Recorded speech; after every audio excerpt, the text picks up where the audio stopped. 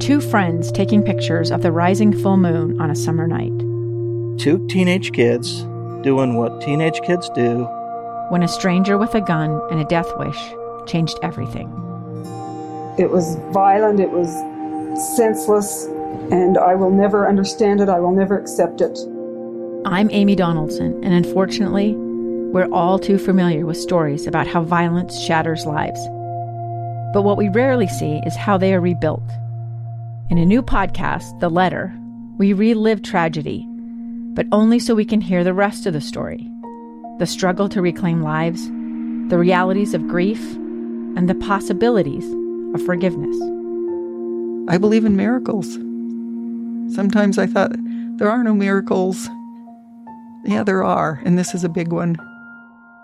Follow The Letter at theletterpodcast.com or wherever you get your podcasts. Inside Sources with Boyd Matheson. Welcome back to Inside Sources here on KSL News Radio. I am Boyd Matheson. As Utah continues to grow, businesses large and small rely on an increasing number of foreign workers to help our economy scale and accommodate the growth. But a recent announcement from the U.S. Immigration Services Office is planning to double or even triple some of the immigration fees. So how do these fees impact Utah families, Utah businesses? How will this change Utah's overall economy? We're really pleased to have joining us on the program today Natalie Eldery, who is the Director of Immigration and New American Integration for Utah in the Governor's Office of Economic Opportunity. Natalie, thanks for joining us today.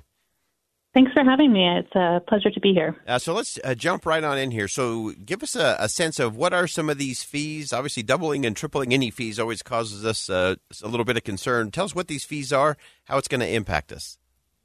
Sure. So the fees that USCIS is proposing are pretty much across the board with any immigration visa or process that needs to take place through USCIS. I will say that they have retained the fee waiver for low-income or vulnerable populations or for certain humanitarian programs and have limited in other areas. But across the board, it's a pretty significant increase, in primarily in employment-based visas and with green cards as well. So there's a variety of ways that impacts both individuals, households that are trying to petition or to apply for green card applications, but then, of course, the businesses themselves that bring in both skilled and essential workers annually, around 5,000 to the state each year, with close to, I think it's around 300 to 400 businesses individually that help support our economy and a lot of essential goods that we receive in the state as well. Yeah, and so let's dive into that a little bit, because I think one of the things that I know you have talked about is sometimes when we think about some of these visas, we sort of think it's agriculture, that's where all that's happening, but it's really much more than that. It definitely is.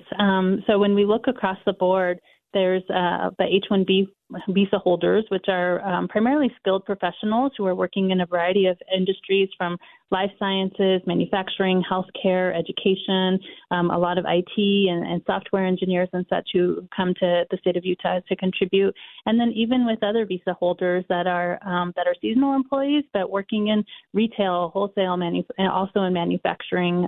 Of course, quite a bit in agriculture, but it is pretty broad across the board in terms of the types of employment visas that people are utilizing within the state. So give us a sense of what these costs are. Obviously, a big business can absorb those without a whole lot of heartburn, maybe a little bit of heartburn. But to a lot of those medium-sized and small businesses, give us a sense of what kind of dollars and cents are we looking at that may actually make it prohibitive for some of these businesses?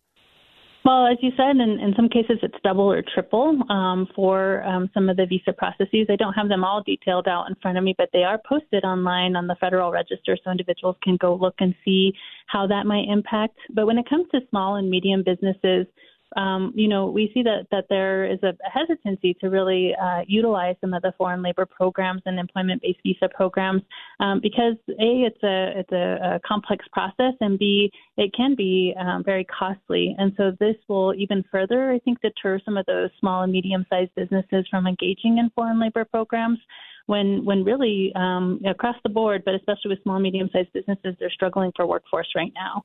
So that's why it's really important for people to take a look at the Federal Register and look at how this might impact your business or even your individual community, whether you're part of an immigrant community or not, and to provide feedback because it's not final. It's not a final rule. It's proposed.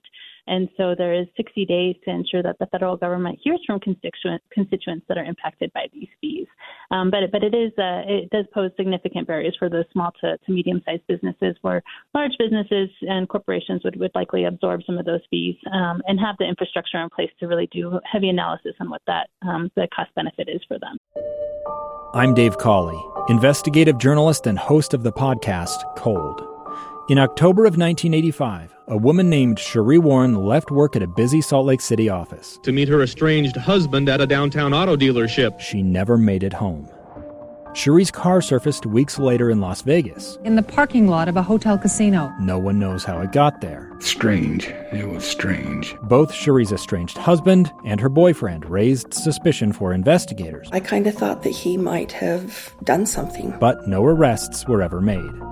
In Cold Season 3, we dig into double lives, make new connections in the case, and examine the difficulty raised by reasonable doubt. We want answers just as much as anyone else. They have creeps like that now too, so nothing's changed. That's the new Cold Season 3, The Search for Cherie, now available anywhere you get your podcasts. Yeah, our friends on KSL.com talked to one immigration expert who said that for some of these fees, they range anywhere from $4,000 to $12,000 per worker. Mm-hmm. And obviously that's a big chunk. Big companies probably okay. Small and medium, that's really tough. But give us the kind of the other end of that in terms of how this impacts families here in the state of Utah. Sure. Well, we have a very lively and growing immigrant population that's here, and they come in a variety of pathways. And so, for those particularly who are looking to apply for a green card, they're lawful permanent residents applying for a green card, and trying to navigate that process.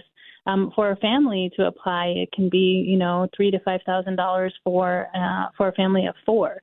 And our goal here, right, is to make sure that people have a pathway to status, to permanency, to residency, so that they can engage and fully participate in our economy and our communities. And so when we see these types of increases, it really does impact the individuals and those with families that may just be above the fee waivers ever so slightly. And for most families, putting out $2,000 to $5,000 for a green card is not realistic in a lot of cases. So deter those people from maintaining that status or from applying as well.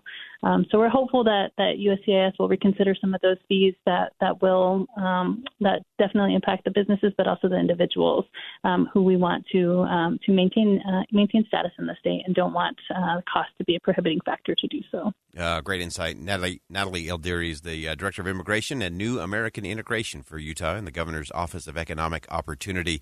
Natalie, thanks so much for joining us today. This is critical for individuals and families here in the state of Utah, for small and medium-sized and even large businesses, important people who play a vital role, not just in our businesses, but in our community. Natalie, thanks for joining us. Thanks so much. That wraps up hour number one of Inside Sources here on KSL News Radio. We'll step aside for some top-of-the-hour news. Much more to come in hour number two of Inside Sources. Stay with us. I'm Boyd Matheson. We'll be right back.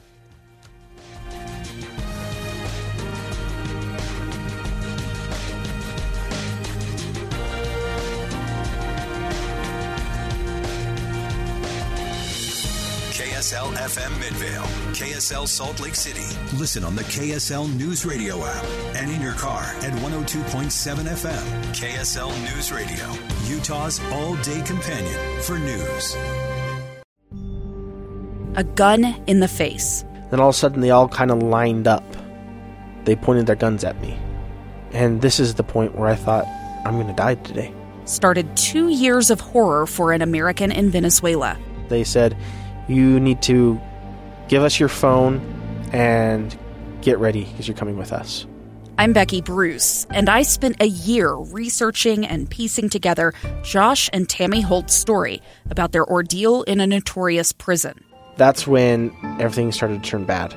We had another pound on the door. Boom, boom, boom. And there was the police once again. You can binge all of the episodes of Hope in Darkness on KSLpodcasts.com or wherever you get your podcasts.